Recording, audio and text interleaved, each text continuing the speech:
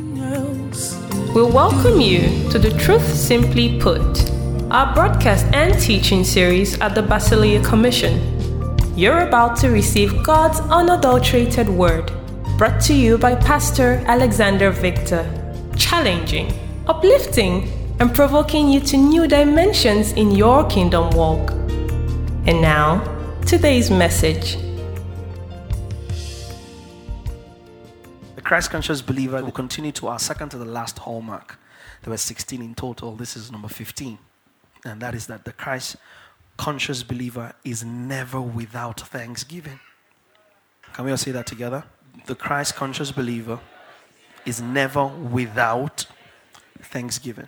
The Christ-conscious believer is never without thanksgiving. There is such an entitlement mentality in third world countries, especially of black extraction, where people feel like the person that has legitimately or not made an advance in life owes it to them to give them something. And so we feel very entitled. People are looking at you and you size you up and feel like you have something I don't have. So you must share it with me. And because of that, you hardly find the genuine atmosphere of thanksgiving. Even among believers. You don't have the attitude of thanksgiving. And this is where I will refer you, like I said when I started teaching this series, that it was probably going to be the most crucial of the series we have done so far. And I said to you that every single part that we have done is a referral to some other teaching that has come from this house.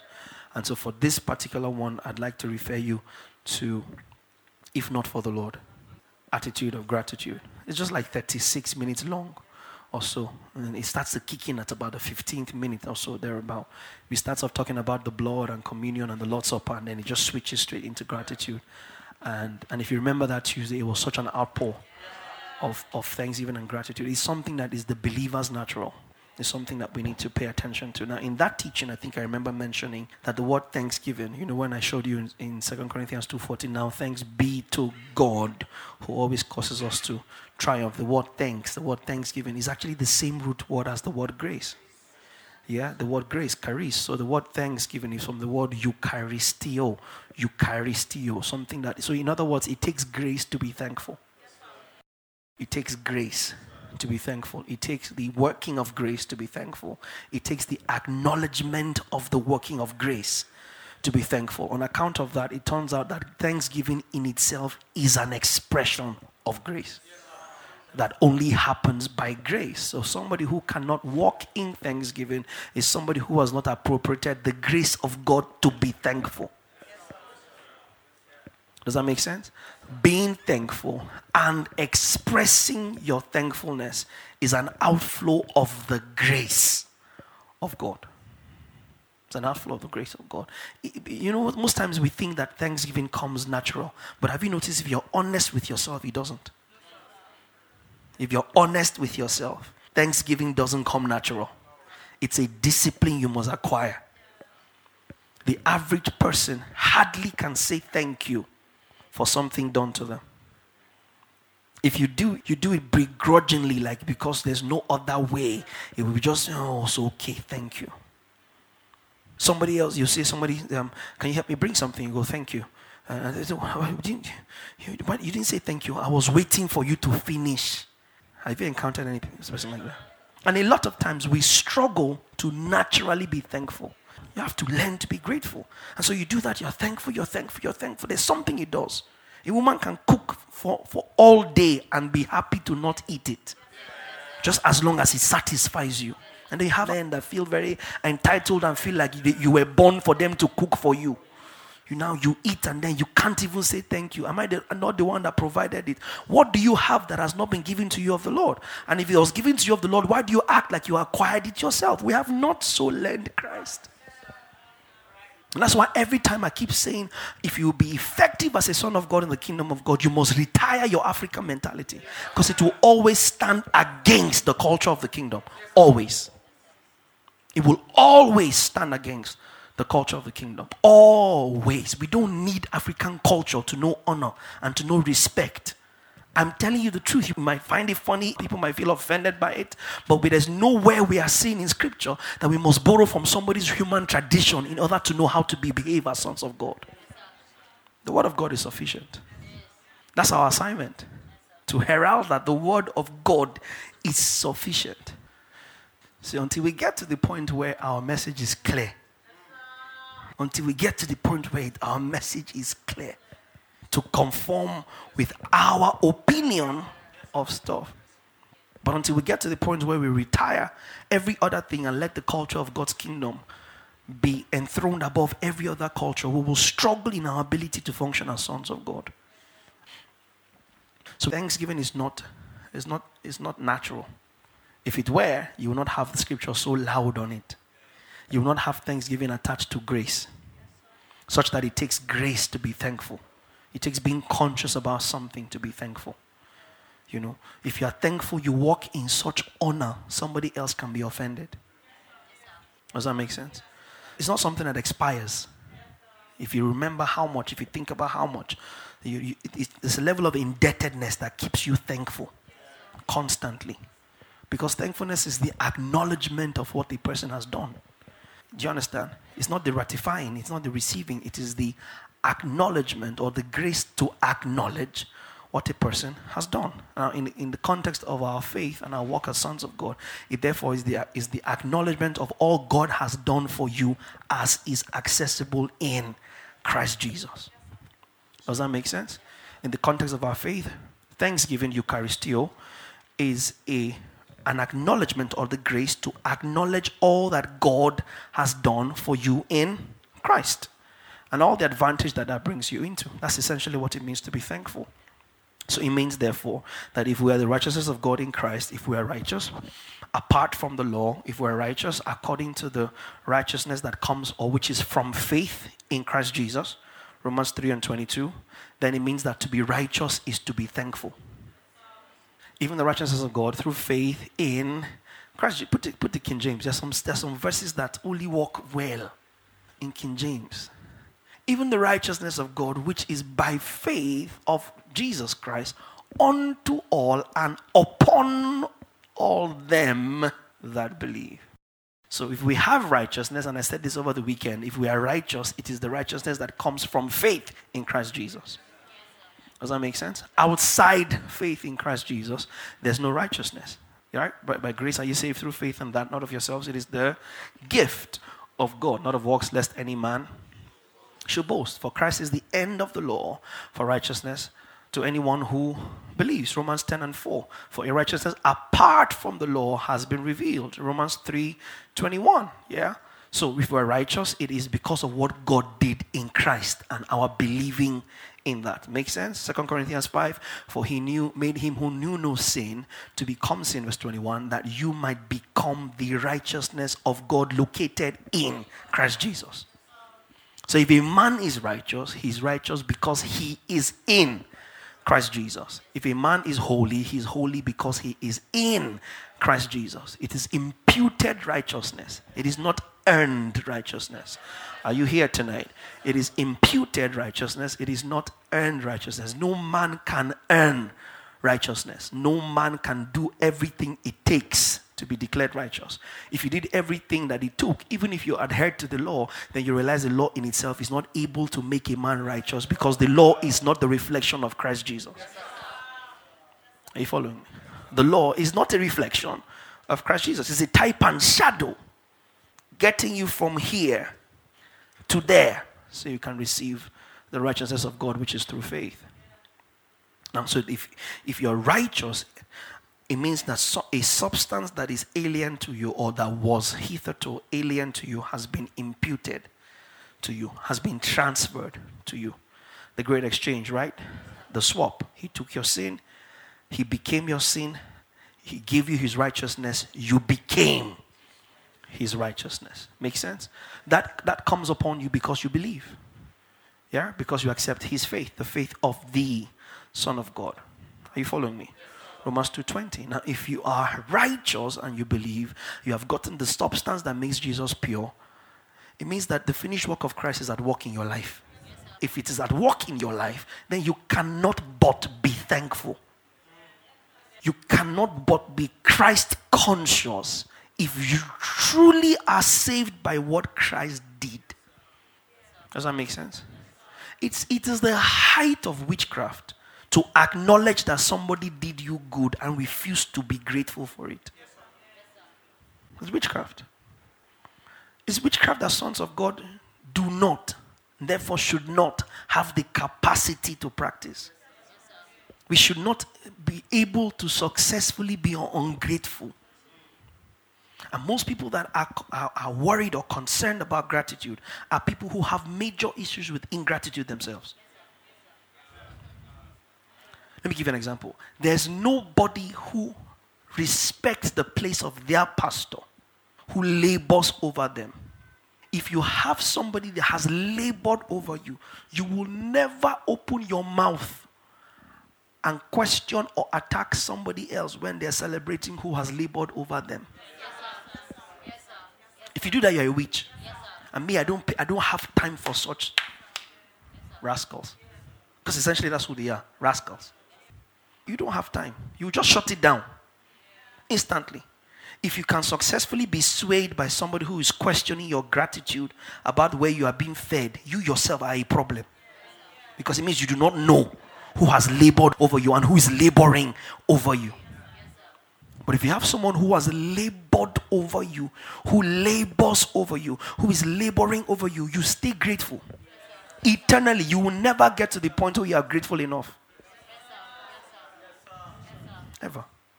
You never get to the point where you're grateful enough with your family. No, it's not my wife. She cooks this soup every time.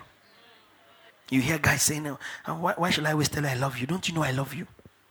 Run from that kind of person. I'm telling you the truth. If somebody can draw a rota for gratitude, Monday, Wednesday, Friday, first Sunday and last Sunday, Thanksgiving in our relationship. Because it's not their fault. We have brought that nonsense into church. So you struggle to be thankful on things Thanksgiving service. You are now gingering. Thanksgiving. Scripture says be thankful always. Always. It's not seasonal. It's a response to your acknowledgement of what God did for you in Christ. Every time you remember what is done, not as if you forget. Every time you are conscious of it, you are thankful. Every time you are thankful. You never run out of thanksgiving. Because to be righteous is to be thankful. Can we say that together? Yeah. To be righteous, it's not a right. It's imputed. It's privilege. It's something you're constantly thankful for. Constantly. Imagine that the vice president is there for a while, and then in his second tenure, he now comes up to give a speech, and he doesn't have to do the protocol anymore. Doesn't have to honor the president, whether he's there or not. Because I've done this for like 6 months, and I've done it one term, 4 years. By now, the president should know that all protocols observed. He should know. Because most times you come to realize that most times we show ingratitude to people we think we can get away with not being thankful.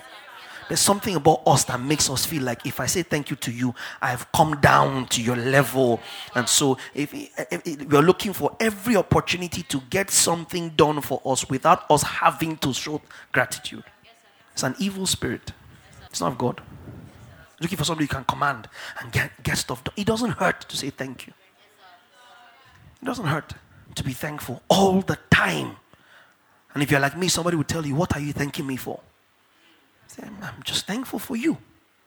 Could you get this for me? Yes, thank you. You bring it. Thank you. Please close the door on your way out. Thank you. What happened? I'm still Pav. You didn't say thank you to this person. It's like, when they first came, sir, I said thank you. I know you have major pride and foolishness issues. Because it's a combination. Some pride is informed. There's some pride that is informed pride. There's some pride that is empty.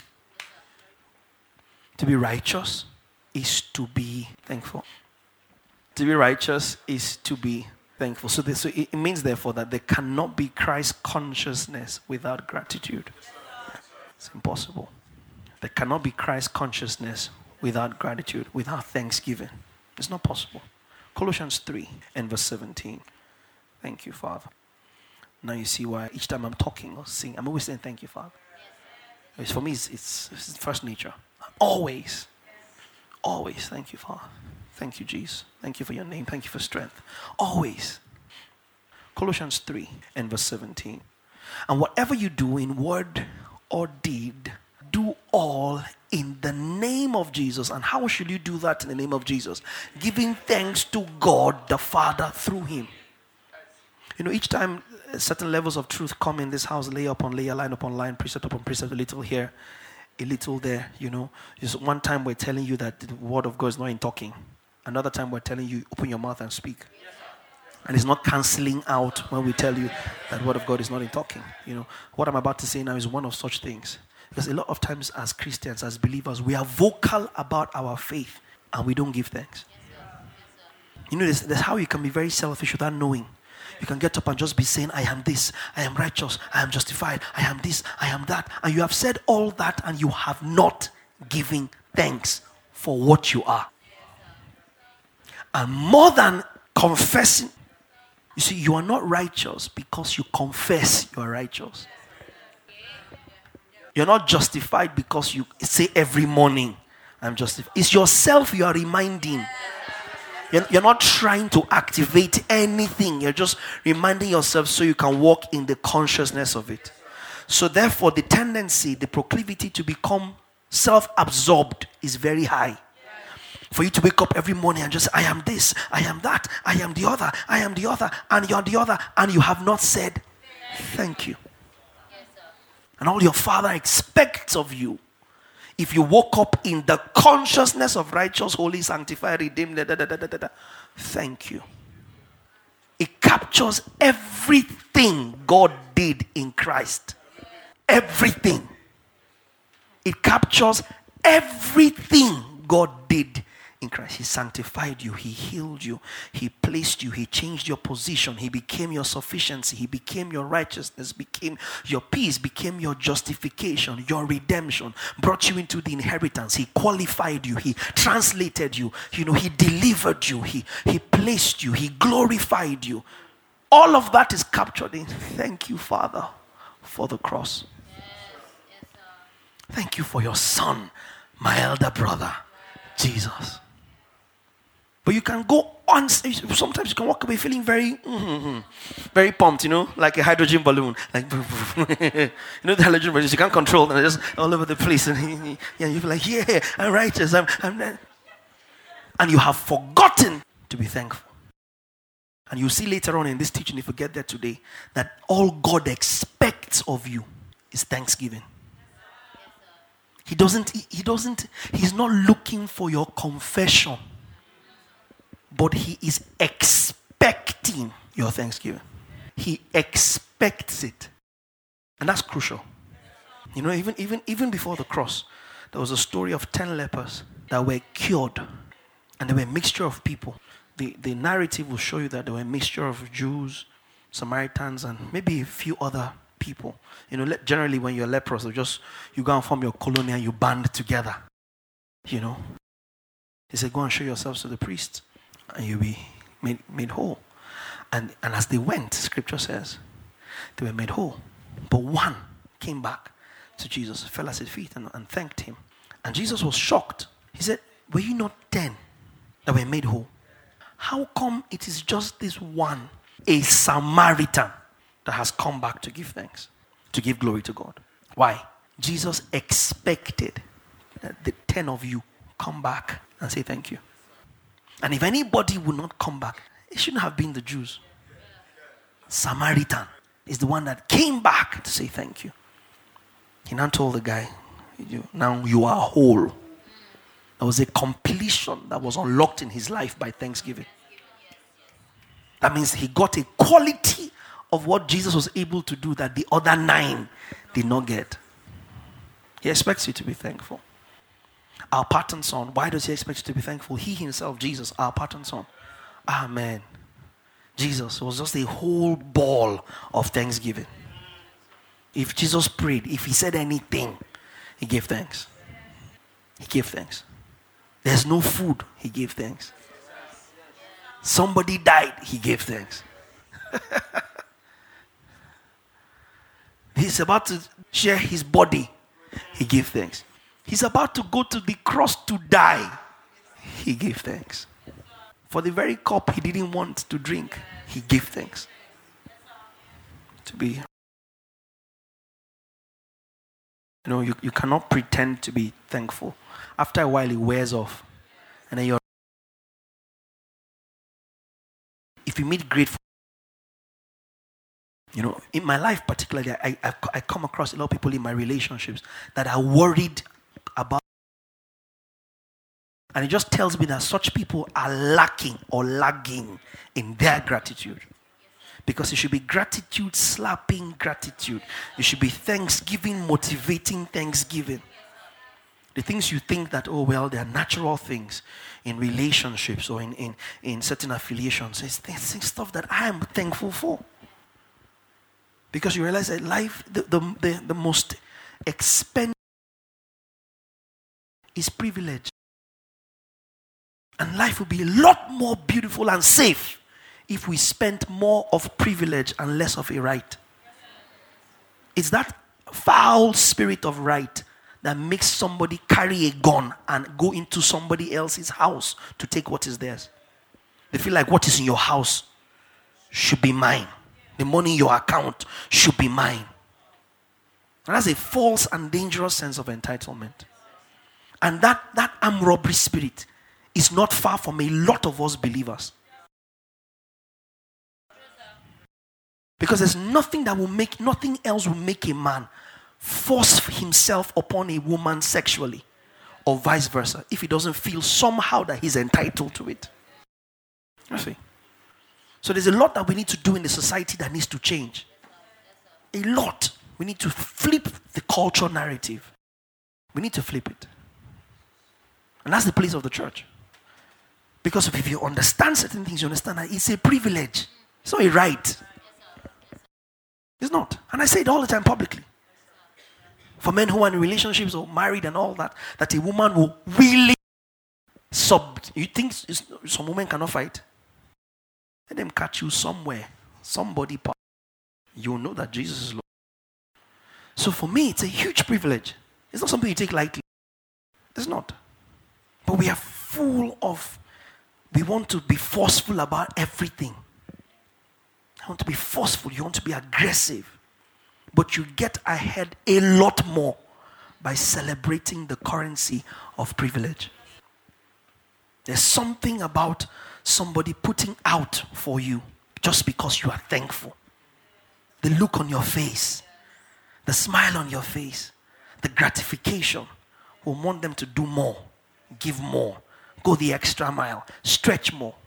So imagine if I'm doing that to you and you're doing that to me. And the church is full of that atmosphere. And it's such a joy. Imagine if relationships have that same vibe. Imagine if an employer is humble enough to tell his employee, well done, that was good, thank you. But you hear, am I not paying you? What are you even paying? Every time we remove transport, what are you paying? Am I not paying you? And then you hear people say, are you not just doing your job? You're not just doing your job. But to be righteous is to be thankful. So you see why I take my time and teach in this house? Because when we teach to change something. It's not information. When we teach to change a paradigm, change a mindset, change a culture, shift it. And I know everybody won't get it at the same time, but that's why we keep teaching. That's why we keep teaching. There's nothing, say thank you, open the door, close the door, thank you. Because that's our nature. And that's how our elder brother showed us. There's nothing that came his way that he wasn't thankful for. Luke 9:16.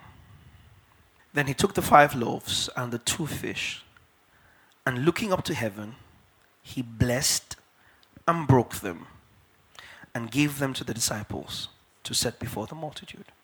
He blessed them. Now, the word there is the word eulogia. And over the weekend, I explained to you that when it's coming from us toward God is adulation, praise, and thanksgiving. Right? Okay. And when it's coming from God, word, it's him endowing us. Here, Jesus was thanking God. He was giving God thanks for that. Make sense? John 11. I need 41 and 42. This is Jesus at the tomb of Lazarus, right? Then they took away the stone from the place where the dead man was lying.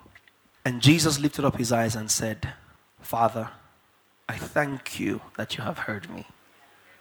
And we've come across this scripture a lot in recent times. I thank you that you have heard me, and I know that you always hear me. Mark 14, just show you a few examples. Mark 14, I need from verse 17. In the evening he came with the 12. Now as they sat and ate, Jesus said, assuredly I say to you, King James says, verily, verily, I say to you, one of you who eats with me will betray me. Keep going. We're going up to 23.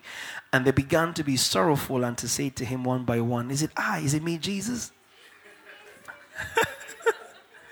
and another said, is it I? Is it me, Jesus? And he answered and said to them, it is one of the 12 who dips with me in the dish. Imagine Judas going, is it me, Jesus? And Jesus will be like,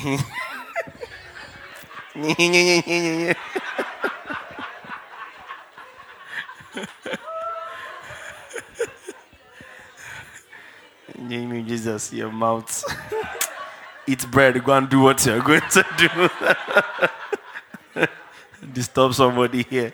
Let's finish our food in peace. The Son of Man indeed goes just as it is written of him. But woe to that man by whom the Son of Man is betrayed. It would have been good for that man if he had never been born. 22. And as they were eating, Jesus took bread, blessed it, and broke it, and gave to them and said, take, eat. This is my body. He began to celebrate the cross. Then he took the cup, and when he had, so the blood by which your sins are forgiven, guess what? He shed it in the atmosphere of thanksgiving. Because that cup was his blood. Took the cup of the New Testament in my blood. He lifted it up. Gave thanks before he gave them. So you received salvation in the atmosphere of thanksgiving. Your salvation is laced and saturated with thanksgiving. Jesus could see how many sons will come into glory. He could see how much light will come that darkness can no longer be able to comprehend. And it was because of this that he endured the cross, despising the shame. And that picture caused him to be thankful. He was thankful. He was thankful. That's our example. He was always thankful. So the apostles speak that. Ephesians 5 and 20. We see the apostles imitate the same thing. And in verse 20, you see where, let's pick it up from the sentence starts at 17. Therefore do not be unwise, but understand what the will of the Lord is. And I'll get to that in a minute. I'll explore that word will, telema in the Greek. And do not be drunk with wine, in which is dissipation, but be filled with the Spirit, speaking to one another in psalms and hymns and spiritual songs, singing, look at this, singing and making melody in your hearts to the Lord, giving thanks. Go back again to 19. Speaking to one another in psalms, hymns, and spiritual songs, singing and making melody in your hearts to the Lord, giving thanks always. You see that? So you're speaking to one another in psalms, hymns, and spiritual songs in the atmosphere of constant thanksgiving. Giving thanks always for all things. The word always in the Greek is the word pas, P-A-S, like you're passing something, P-A-S. And pas means in diverse manners. So it's not just always as in a function of time, but for every kind of reason or none at all. Giving thanks always for all things to God. When I hear people say, well, I've said thank you, why should I say thank you? Then I ask myself, Jesus was God. His name was Everlasting Father. Why did he have to give thanks to God? He was God, is God, But every time he came upon a circumstance, he gave thanks. He was showing you a pattern. So that you too do not get up and feel like you have come to a point where you do not need to be thankful. It's like you see, you have come to a point where you no longer need the righteousness which is by faith. You know, you have used that righteousness to the point where you have now morphed. You know, you have now morphed into your own righteousness, using Jesus' righteousness as raw material. You know, now you have now developed your brand of righteousness. So you can shed off the righteousness which is by faith in Christ Jesus, because his faith has strengthened you to the point where you have now commissioned your own faith. You know, you have launched your own brand, your own product of pistis. It's at that point you can switch off gratitude. But if you are plugged into the righteousness which is of faith in Christ Jesus, you stay thankful. You know why Jesus was thankful to the Father always? Because he said, of my own I can do nothing. I only do what I see my Father do. So he acknowledged the Father as his source. Once you acknowledge where your stuff is coming from, you stay thankful. Jesus in the flesh was anointed by the Father to function. Acts 10:38, right? How God anointed Jesus Christ of Nazareth. How God anointed Jesus Christ of Nazareth. How God anointed Jesus Christ of Nazareth with the Holy Ghost and with power, who went about doing good, healing all those who were oppressed of the enemy, for the Lord was with him. Acts 10:38. For the Lord was with him. So he acknowledged how God anointed Jesus of Nazareth with the Holy Ghost, the Holy Spirit, and with power, who went about doing good and healing all who were oppressed by the devil, for God. So he acknowledged his source. And because he constantly acknowledged his source, he stayed thankful. So really, thanksgiving boils down to acknowledgement. Boils down to acknowledgement. We thank God always in all circumstances. Let's look at a few more scriptures. Let's look at 1 Thessalonians 5, and I love that one. 1 Thessalonians 5:18. 1 Thess 5:18. In everything, give thanks. In everything, give thanks. In everything, give thanks. So there is nothing in which, or how do I put this? There is nothing that will happen to you that will preclude or exclude the need for thanksgiving. We give thanks in everything, even if not for everything. In everything. Yeah, thankful. In everything, we give thanks. For this is the will of God in Christ Jesus for you. In other words, God wills that you be thankful. Therefore, ingratitude is walking in stark disobedience to his will. There's no way you can justify it. To be ungrateful is to be anti his will. Because his will is for you to be grateful. Now the word grateful, the word will is the word thelema. Like Thelma. That's where it comes from. But thelema. Thelema. That's the original word in the Greek for the word will.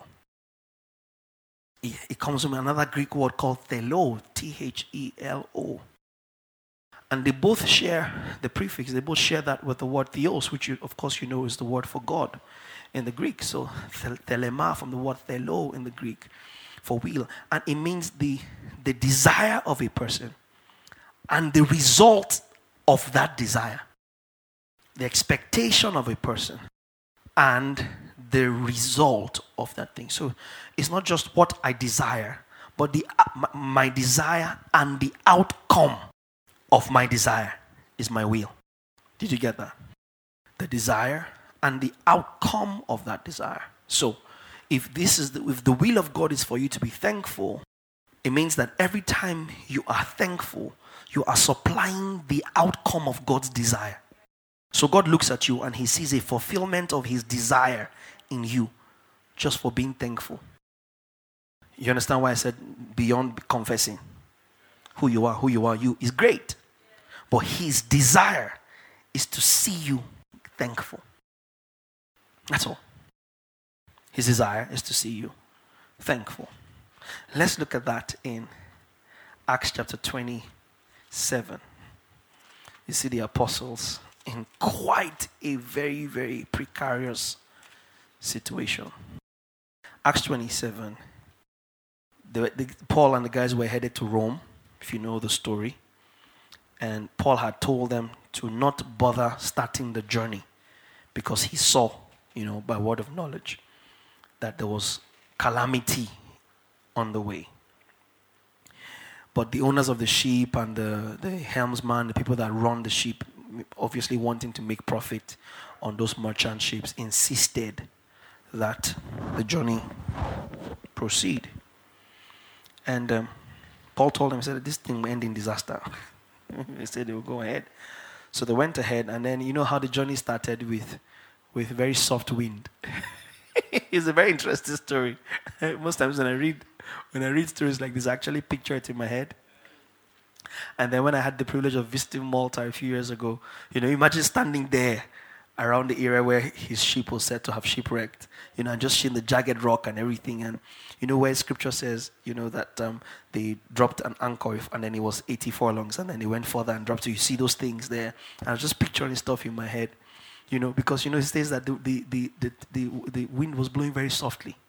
So now they decided to sail close to the coast because everything was all right until the tempest hit them and tore the ship apart. And here Paul, who ordinarily you'll be upset or angry and saying, I warned you. You don't used to hear word because I'm the prisoner, blah, blah, blah, blah, blah.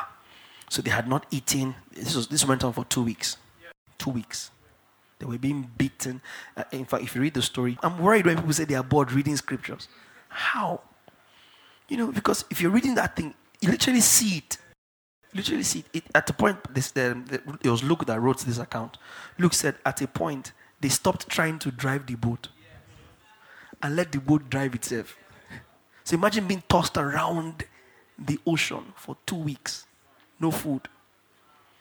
Because they had lightened the boat earlier. They had dropped everything. They had cast off the forelorn. So even the anchor was heavy. They had dropped it off and cut it off the boat. So the boat was just freestyling.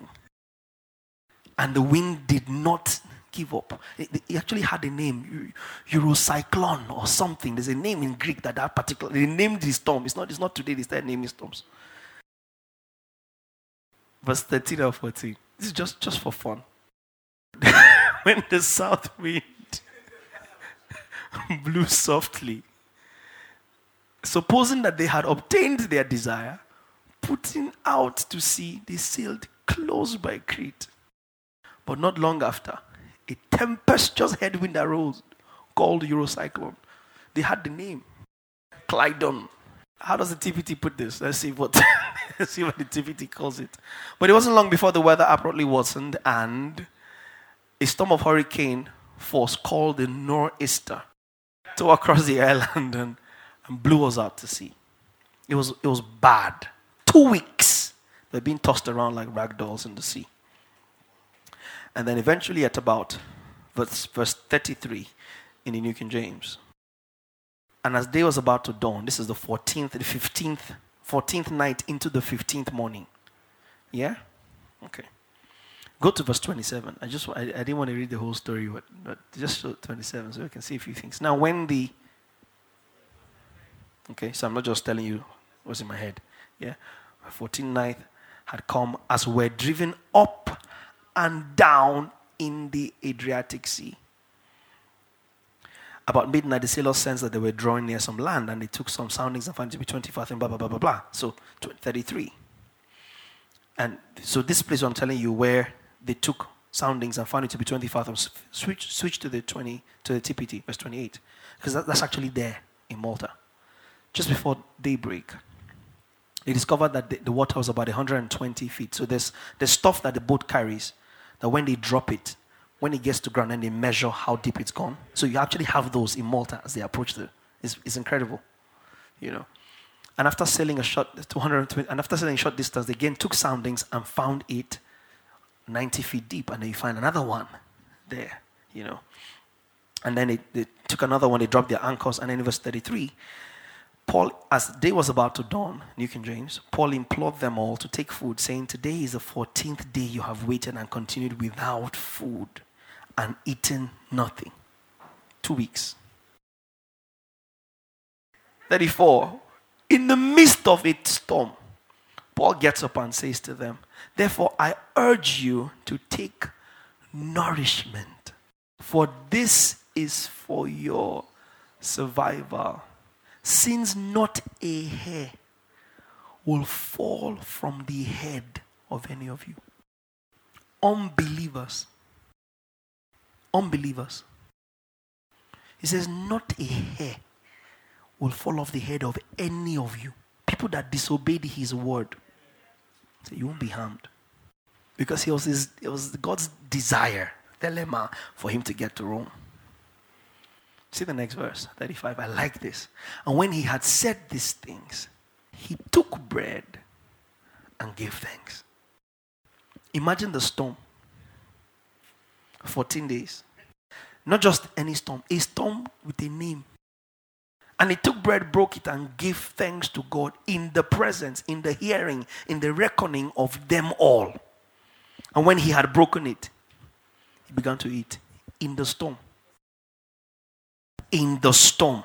And then it had a ripple effect, because by the next verse, you see that they were all encouraged and also took food themselves.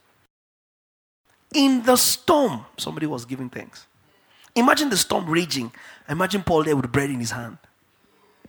Say, thank you, Father, for salvation. Thank you for deliverance from storm. Thank you for bread to eat. Thou that givest bread to the eater. Inside a storm. The average Nigerian will say, leave that thing first. This is life and death matter. Who is your life?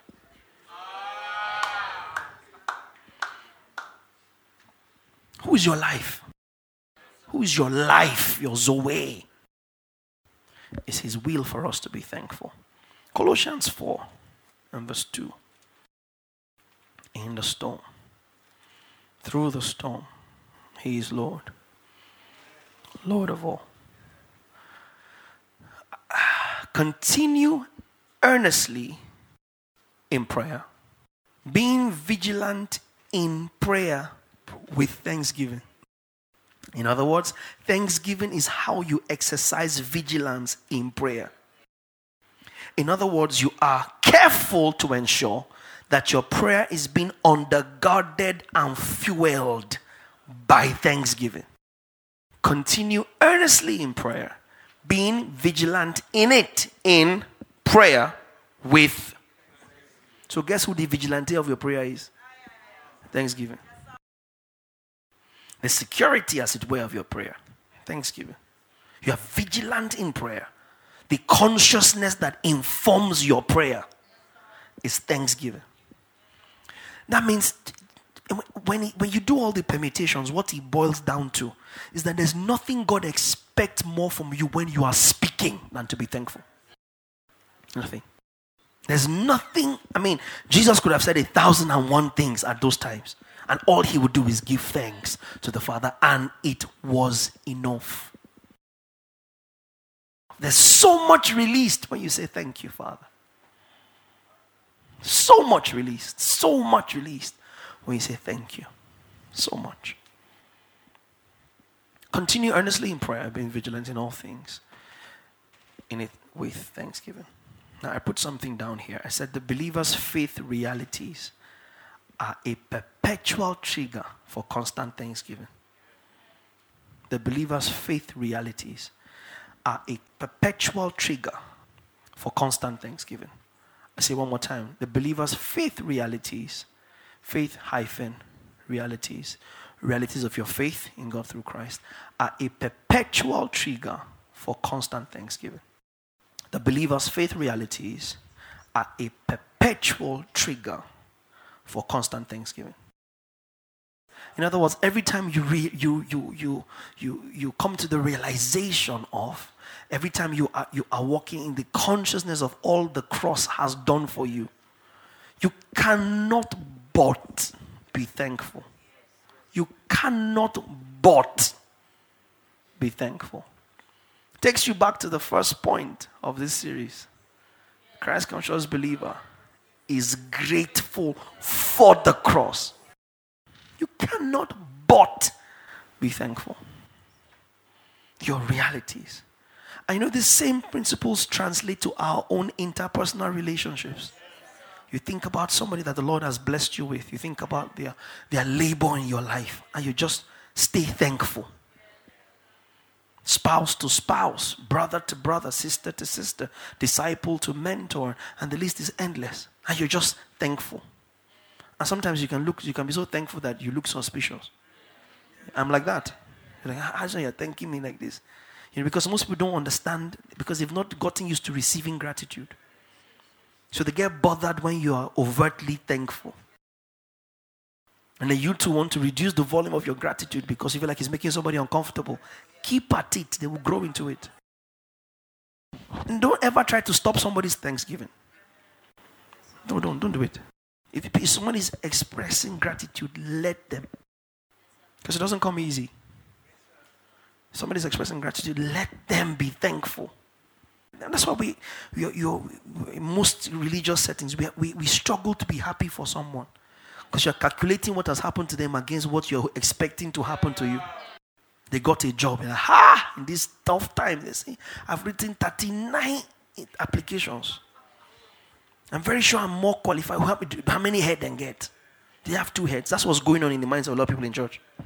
And you can't be thankful for someone. And you are praying. Your prayer has no vigilante.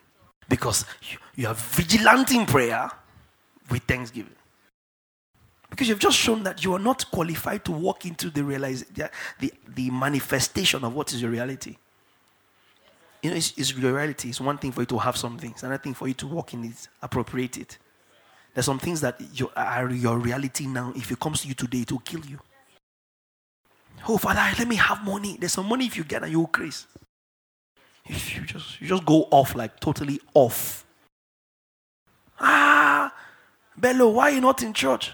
I'm busy. There's a contract I'm chasing.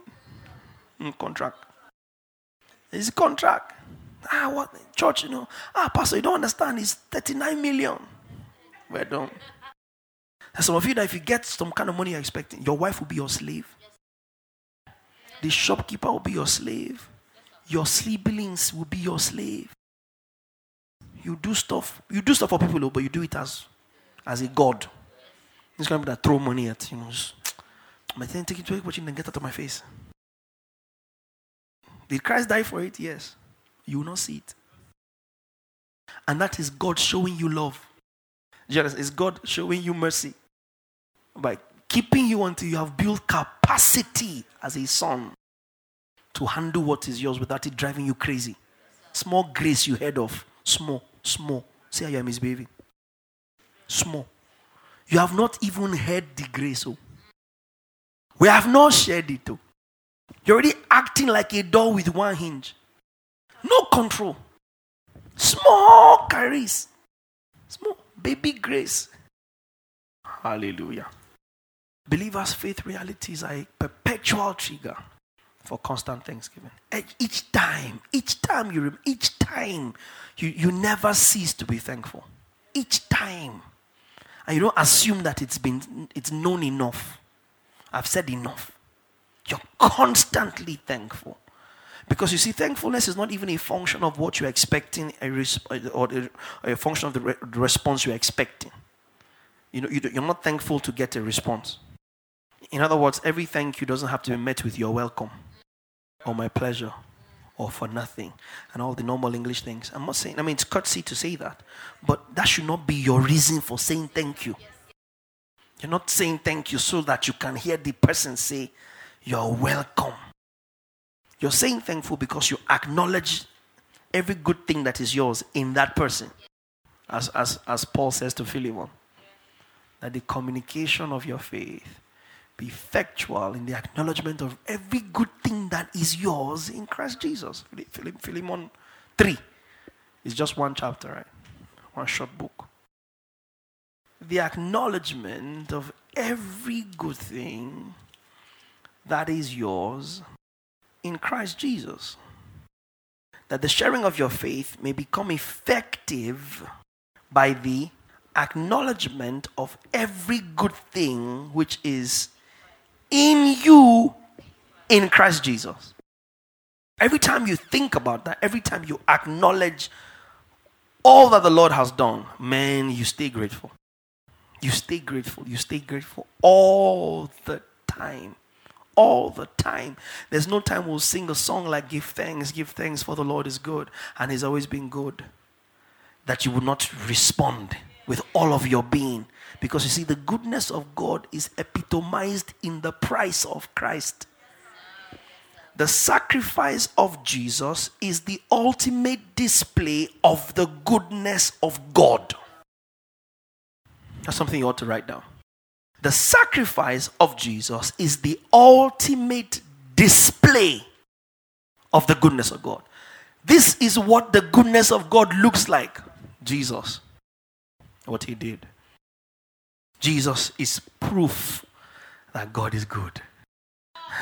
The cross is proof that God is good. My righteousness in Christ Jesus is proof that God is good. My justification by faith is proof that God is good. There's no other proof I need. No other argument, no other play. It's enough that Jesus died and that he died. A believer's faith reality is a perpetual trigger for constant thanksgivings. Let me show you one example in Colossians chapter 1. Colossians 1, 3 to 8. And we'll also see 1 Thessalonians 1. Colossians 1, 3 to 8.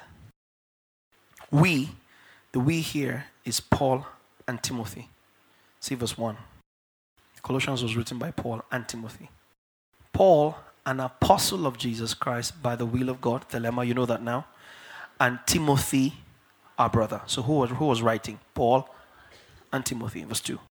To the saints and faithful brethren in Christ who are in Colossae, grace to you and peace from God our Father and the Lord Jesus Christ. And verse 3. We, Timothy and I. Yeah, it's important to pay attention to these things. We give thanks to the God and Father of our Lord Jesus Christ, praying always for you. Keep going. Since we heard of your faith in Christ Jesus. So what was causing them to be thankful? The faith in Christ Jesus of the Colossian church. Just so Paul and Timothy are there far away and they just remember how the Colossians received Christ. And they're constantly giving. So each time they're having conversations, Paul and Timothy, and they just remember the guys in Colossae, Malako se Jadabaka, or Lady Isabalago. And you know, it's funny how Muslims know this principle more than Christians. There's no time they call Allah or Muhammad and do not say peace be upon him or blessed is his name. No time. The law, the Torah, Genesis to Malachi, when the scribes were writing, Yahweh consists of 4 consonants in the Hebrew. We added the vowels so we can pronounce it Yahweh. They deliberately had it spelled without vowels so that they don't pronounce it. And when the scribes were writing Yahweh, when they get to the Waheh, WHYH, before they write that, they will wash the pen, wash the ink off the pen, dip it in fresh ink, and then write YH, WH in the Hebrew pictorial words, and then wash the pen and continue writing. Every time they got to that name. Every time they got to that name. That's how much they honored it. That's how much they revered it. Now, if they had types and shadows, which they are still stuck in, and we have the substance which we're enjoying, how much more reason do we have to be thankful? Every single time. And somebody goes, you mean I would just spend my whole life in thanksgiving? Yes. Or you don't have a life. Every single time you remember what the Lord has done, man, you'll be thankful. You just find yourself all through your day saying, thank you, Father. Thank you for your love. Thank you for your sacrifice. Because here's Paul and Timothy far away, and they just remember the faith of the Colossian church, and they're like, oh wow, those guys. So each time they go, Colossae, Latapa, thank you. Such faith in that place. That was their outlook. That was their outlook. That was their outlook. Since we heard of your faith, which is laid up for you in heaven, of which you heard before in the word of the truth of the gospel, which has come to you, as it has also in all the world, and is bringing forth fruit, as it is also among you since the day you heard and knew the grace of God in truth. As you also learned from Epaphras, our dear fellow servant, who is a faithful minister of Christ, on your behalf, verse 8 and the last verse, who also declared to us your love in the Spirit. So all these particulars of their growth in the gospel caused the apostles to operate in constant thanksgiving. Faith reality. Oh, we are thankful we had 10 of you bought cars. Oh, the church is growing. 2 of you have bought land. The church is prospering. 16 of our sisters that's a carnal church. A church that measures growth by carnal material parameters is a carnal church. If it should still be called church. Look at our church, we're doing well. In our church, everybody is a graduate. BSc is like school start. You're a carnal church. Because that's not how you measure the oxano of a son. That's not how you measure. That's not how you measure growth. 16 of us are married. We have fruit of the womb. This year we dedicated 9 children. Statistics. 9 goats gave birth to kids. It's the order of life. Just that some people happen to be in your area, happen to be pregnant when they ought to be pregnant. It's the order of life. It's the cycle of life. Chickens laid eggs. What's the big thing? Monkeys didn't give birth to pigs. In our church, 9 people got pregnant. So are you the one that slept with 9 of them to get pregnant? In our church, 10 people bought cars. Came to dedicate it to the Lord. Car. Dedicate material things to the Lord. That he should do what with it? Car. The same, you are crying for oil. We now carry oil. Pour on you. Carry the same oil, pour on your car. You and your car, there's no difference. What's the difference? The same oil they pour on you, the same oil they pour on the ground. Sprinkle all over your house. You have become as inanimate an object as what you believe the oil should be used upon. When the church is not thinking, we're so caught up in folly. Car, pour oil on the car. House, your phone, dedicate your phone. Because you managed to buy a phone of 60,000. See, Pastor, it's the first time I'm having a phone of 3 gig RAM. Brand new one. Terrible. Chases. So what? That's not the measure of the growth of a son of God. If it were, again, imitate. We would have had a couple of examples in scripture where the apostles are celebrating. See, Lydia, who has helped us in ministry and sponsored us, she has opened a fresh branch in Antioch. Help me celebrate her when you read this letter. You don't see one such example. But Lydia was a wealthy cloth merchant. Oh, look at Philemon, was also wealthy. Onesimus ran from him. Oh, Philemon, I've heard that you have opened a fresh, you have expanded. You built one more floor in your business. You acquired a new chariot. Yes, 2 extra horsepower. Yeah, I celebrate you, dear son, for your success. You don't see one such example. He's constantly celebrating growth and calling out evil. I don't know where we learned ours from. Definitely not from the Christ of the scriptures. That's not what false thanksgiving. It's your faith realities. That's what causes us to be excited. A healthy church is a church growing in her reality in Christ. Not growing in numbers. Say, this church is serious. A bunch of buffoons inside. Because it's buffoonery. That you gathered here and you have material and celebrating carnality. And nobody in there can articulate the grace of the Son of God. They say, we're a growing church. You're a dead church. That's not growth. Growth is you growing in the acknowledgement of all that is yours in God through Christ Jesus.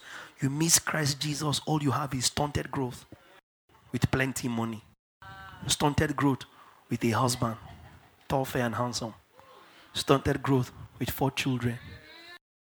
Because Christ is growth. Growth is Christ. There's no guessworking. And again, I said it takes knowing that you are in truth to have confidence. Do you understand? It's truth that gives you confidence, not second blood. There's nowhere where the scripture is championing material things as the parameter for measuring growth. That's not the reality of the New Testament believer. That you are growing in stature, the measure of the fullness of the measure of the stature of Christ. That's growth. You're looking at Christ and you're developing spiritual muscle. Developing spiritual six-pack. You're developing spiritual tendons. You're developing spiritual capacity to move things in the spirit. That's growth. It doesn't matter what you look like or what you dress like. We have glorified the wrong things for too long. And that's why we struggle to be thankful, because you're measuring. These people have 2 cars.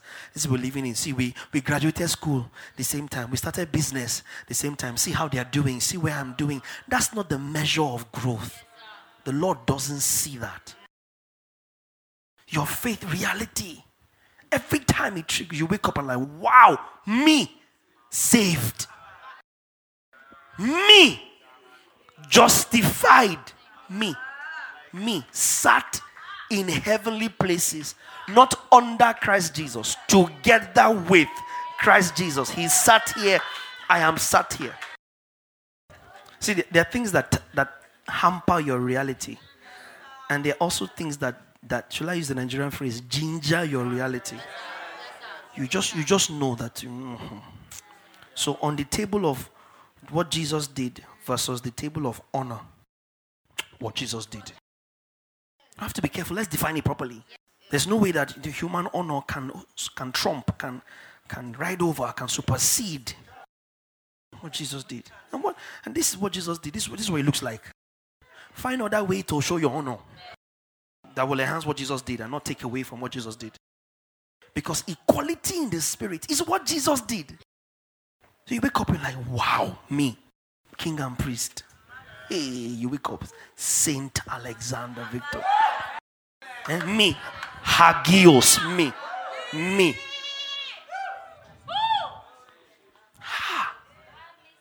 You will just be thankful. Listen to me. If you wake up and you are thankful that you are alive, you are dead. If you wake up and the first thing you said was, Father, I thank you, I'm alive today, you are dead. You're not alive. You're dead. You are in the flesh. You are dead. You're not a son of God. Oh, Father, thank you for life. What else do you have? Thank you that I'm alive. Yeah. Thank you for your bright new day. As you open your eyes, thank you that I'm the righteousness of God in Christ. It's because of that you are alive. Oh, Father, thank you for a beautiful night's sleep. No. As you are stretching, thank you for the cross. Thank you for your love. Thank you that you died for me like this. It is on that platform that you can now measure how you slept, how you woke up, what your day is going to be like. All of that rests on your faith reality. If you wake up and the first things that I'm thankful for another day, you are selfish, you are dead, you are carnally minded.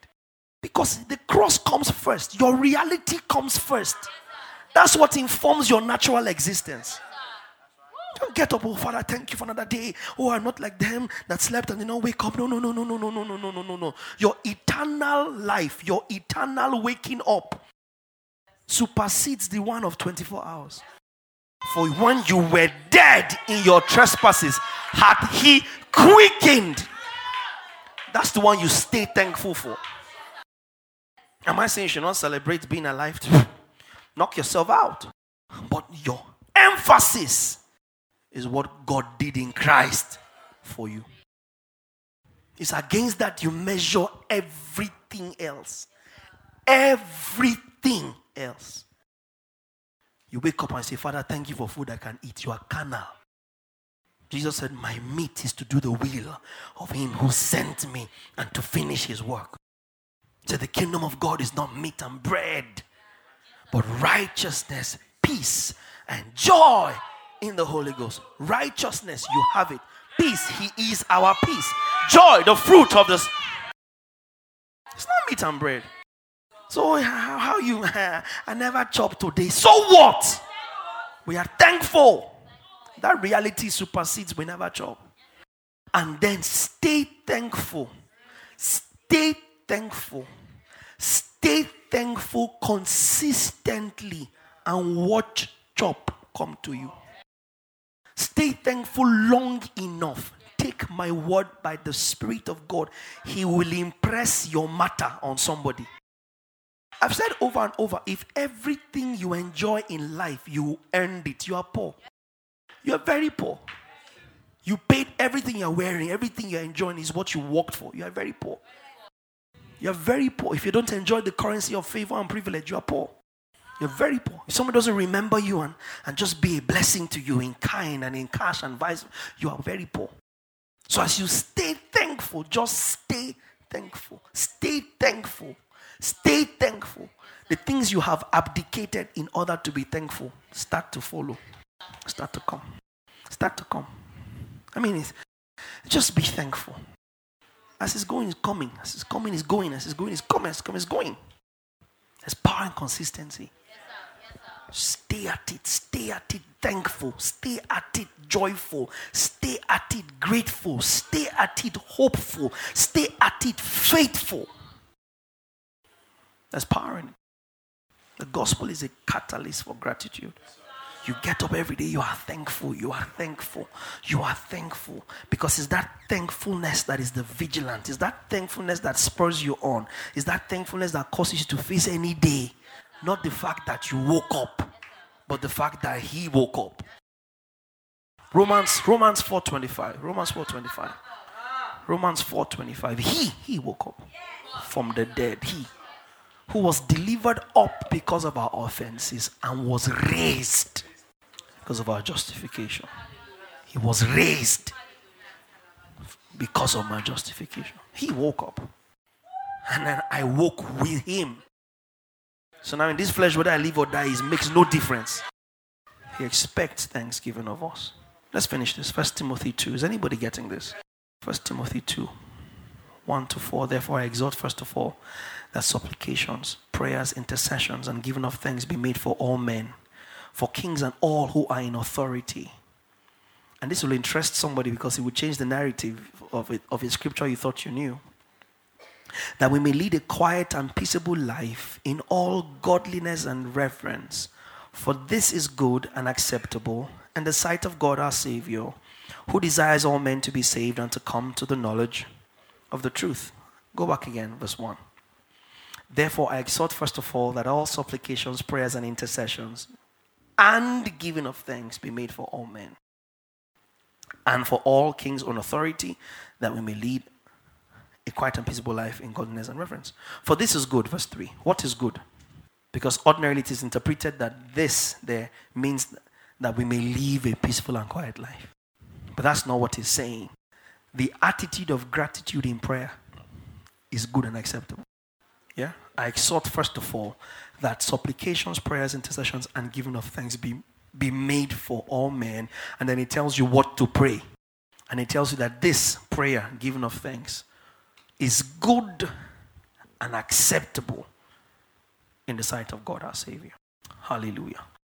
I wrote here and to end, if you be in grace, you should have no problem dwelling in thanksgiving.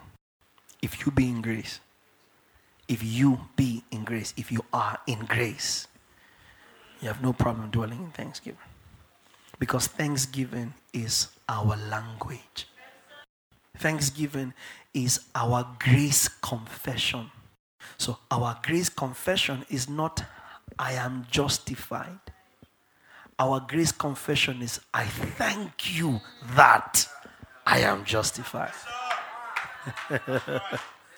Have I fixed something just now?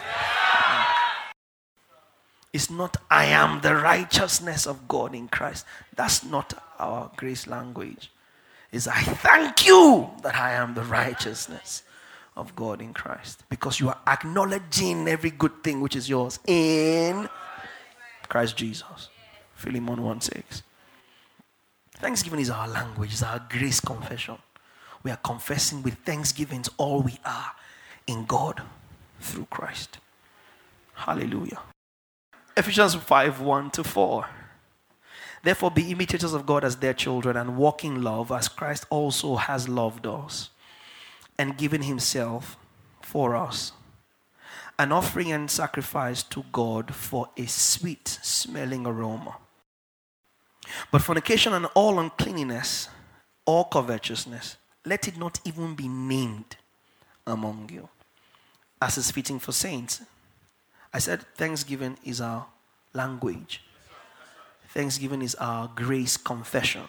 Okay, so stay with me. Neither filthiness, verse 4, nor foolish talking, nor coarse jesting. Stay here, flip to the TPT. So we can understand what foolish talking or coarse jesting. Guard your speech. Forsake obscenities and worthless insults. These are nonsensical words that bring disgrace and are unnecessary. Instead, let worship fill your heart and spill out in your words. Now stay here and go back to the New King James. You see what New King James says? He uses the word eucharisteo. Neither filthiness nor foolish jesting, but which are not fitting, but rather giving of thanks. Do not be drunk with wine. Same Ephesians. Wherein is dissipation, but be filled with the Holy Ghost. You see those parallels? Works of the flesh are, Galatians 5, the fruit of the Spirit is carnally minded, spiritually minded. Foolish talk and jesting, thanksgiving. Do you get it? In other words, the more thankful you are, the less foolish you sound. There is therefore much wisdom to be found in thanksgiving. There is much wisdom to be found, to be gleaned in the place. It's our language. The more thankful you are, the more you acknowledge every good thing that is yours in Christ Jesus. There's some nonsense you will stop speaking. It's not prayer you need. It's not deliverance. It's practice. It's our grace confession. Don't get caught up in foolish jestings or coarse insulting, but be found giving thanks. Or shut it.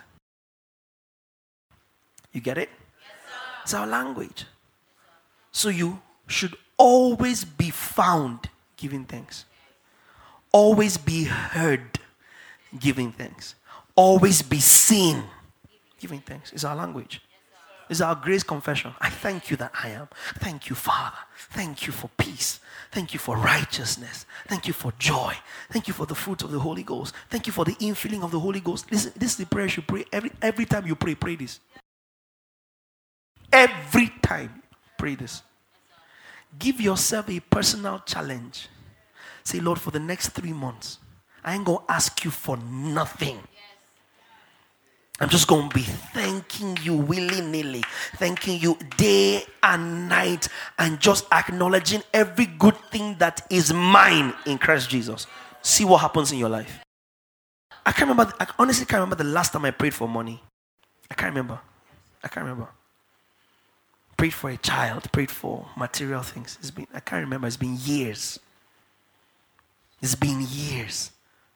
But because as I thank, remember that? Think and thank. Remember that? As I thank, stuff is just coming. Because in thankfulness, you are acknowledging. It's not everybody you're begging that you know can give you. You don't see everybody's pocket and so, you know. Yeah. But thankfulness is a function of knowledge. Being thankful is coming from the Father. You know that this person can do this. This person has done this. And I acknowledge this. And because I acknowledge it, I enjoy it without apology. Gratitude is the nature of sons. We can never be too thankful. 1 Thessalonians 3. We can never be too thankful. we can never be too thankful. 1 Thessalonians 3, 9 and 10. Please, have you seen this scripture? This is Paul again, the apostles, telling the Thessalonian church, for what thanks can we render to God for you, for all the joy with which we rejoice for your sake before our God, night and day, praying exceedingly that we may see your face and perfect what is lacking in your faith. In other words, man, how much else can we express our thankfulness? Give us one of the modern translations in verse 9.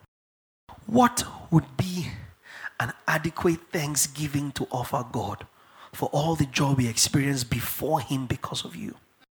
You know how we come most times and we only say, if I had 1,000 tongues, it will not be enough when you got a job. It's only when you got a job. You get a baby. Pastor prophesied last year. They took your picture there last year. Today, picture of catch somebody. Oh, if I had 1,000 tongues, I couldn't thank God. You are carnal. Because if there's anything you need 1,000 tongues for, is what Jesus did. What Jesus did. Night and day, they said. Go to verse 10. Night and day. We do what we can, praying away. Night and day, asking for the bonus of seeing your face again and doing what we can to help when your faith falters. They're just there. Each time they think of the Thessalonian church, like, woof, man, how can we thank God enough that Thessalonica received the gospel?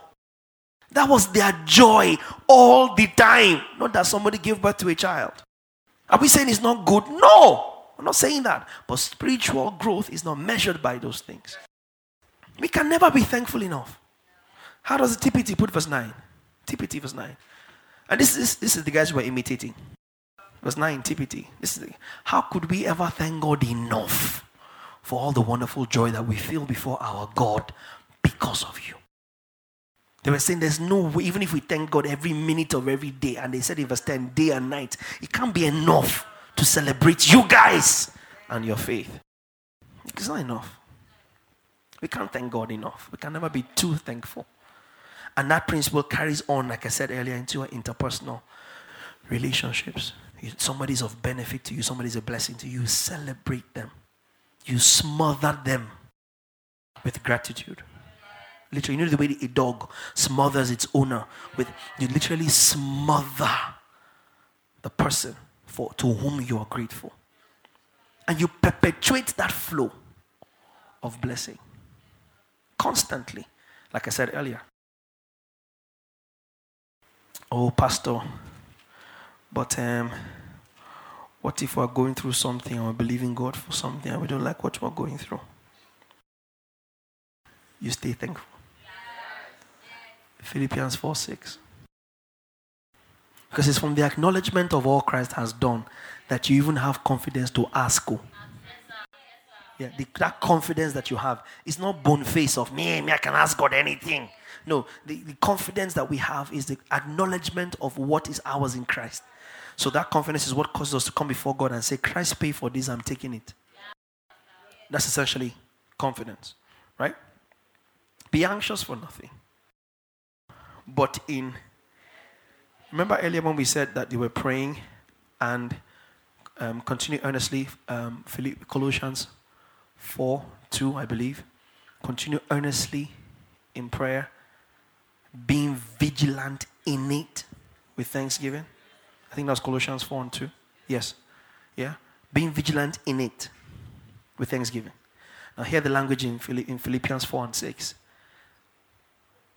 Be anxious for nothing, but in everything by prayer and supplication. Can you see it? So again, what's the vehicle for which your prayer and supplication rise? Thanksgiving. That's why I said it's the vigilante of your prayer. In everything by prayer and supplication with thanksgiving, let your requests be made known to God. Now the next verse you would think that he says, and God will answer your request. See the next one. And the peace of God, which surpasses all understanding, will guard your hearts and mind where? Through Christ Jesus. Be anxious for nothing, but in everything by prayer and supplication with thanksgiving, let your requests be made known to God. And the peace of God. Does that sound like 1 John 5:14 and 15? And if we know he heard, we have. And what's the definition of that reality? Peace. Did you get the math? 1 John 5:14, this is the confidence we have. If you ask anything in his name according to his will, he hears us. And if we know, verse 15, that he hears us, we have whatever we've asked of him. So when you make your request known, prayer and supplication with thanksgiving, what do you come into? Peace. And what is peace? I have all, nothing missing, nothing broken. Irene in the Greek, that's the name, Irene. Peace. Totality, completeness. Unshaken and unfaltered by what is happening around me. I have that in the place of prayer and supplication with thanksgiving. In other words, if I don't have anything and I thank God that I have it, I have it. And because I have it, I will have it. So your supply does not come from what you think you don't have. Your supply comes from acknowledging what you have. It is from what you have you are drawing. If you got an alert for 200 grand and you need 2 grand to buy suya and indomie, you walk to the ATM boldly. Is that not so? Except if you're a busybody, you don't go to the ATM knowing you received a lot of 200 Gs to ask for account balance. You just walk in, you're looking around at everybody. That's when you're like, please don't look over my shoulder. Because you know that there's something to see. If there's nothing in your account, you never bother who's looking over your shoulder. Who knows what I'm talking about? You're like, please, want to see as he read. In case you want to give me an offering. But when there's something, you just go, because it's only 2K you need. Or 5K. You just go and 5 grand. And he gives it to you, you just take your card and you just go, But now, you have a 3K problem. The last time you checked your account, it was 3K inside. So you have 3K. You need 3K. Or even you need 2 grand. And then you are like, yeah, my bank. When you get there, the first place you are going, account balance. And that bank, that's how you check account balance too much. They will charge you. So you first of all check account balance. Okay, 2,800 and something. You now withdraw to 2,000. And then after you withdraw the 2,000, you check your account balance again. So you now check again. You had 2,008. You remove 2,000. There's now supposed to be 800, but it's not like 600 and something.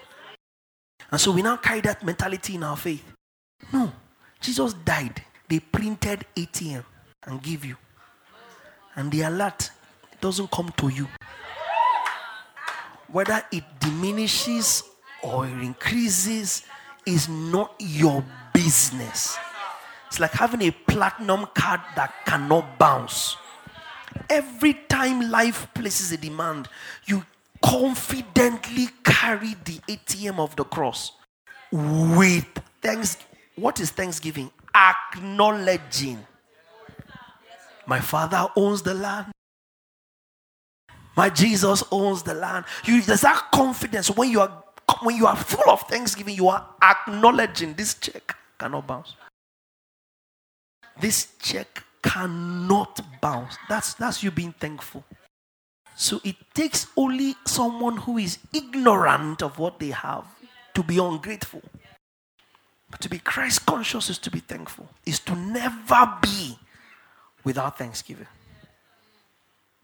Even when you are believing for something, you are believing for something from the supply of what you already have. You already have it. You don't have a job, you have it. You're just waiting to receive it.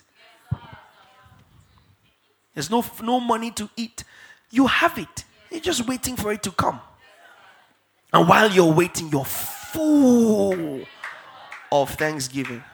We saw that in Acts 27. 14 days. It's not like we saw land. It's not like the storm had abated. 14 days. Break bread. Give thanks. Eat. Because you know that not a hair of your head will be missing. We just stay thankful. This concludes this message. Thank you for listening, and we hope it has been a blessing to you. For inquiries and further information, please send us an email to info@thebasileacommission.org or visit our social media platforms.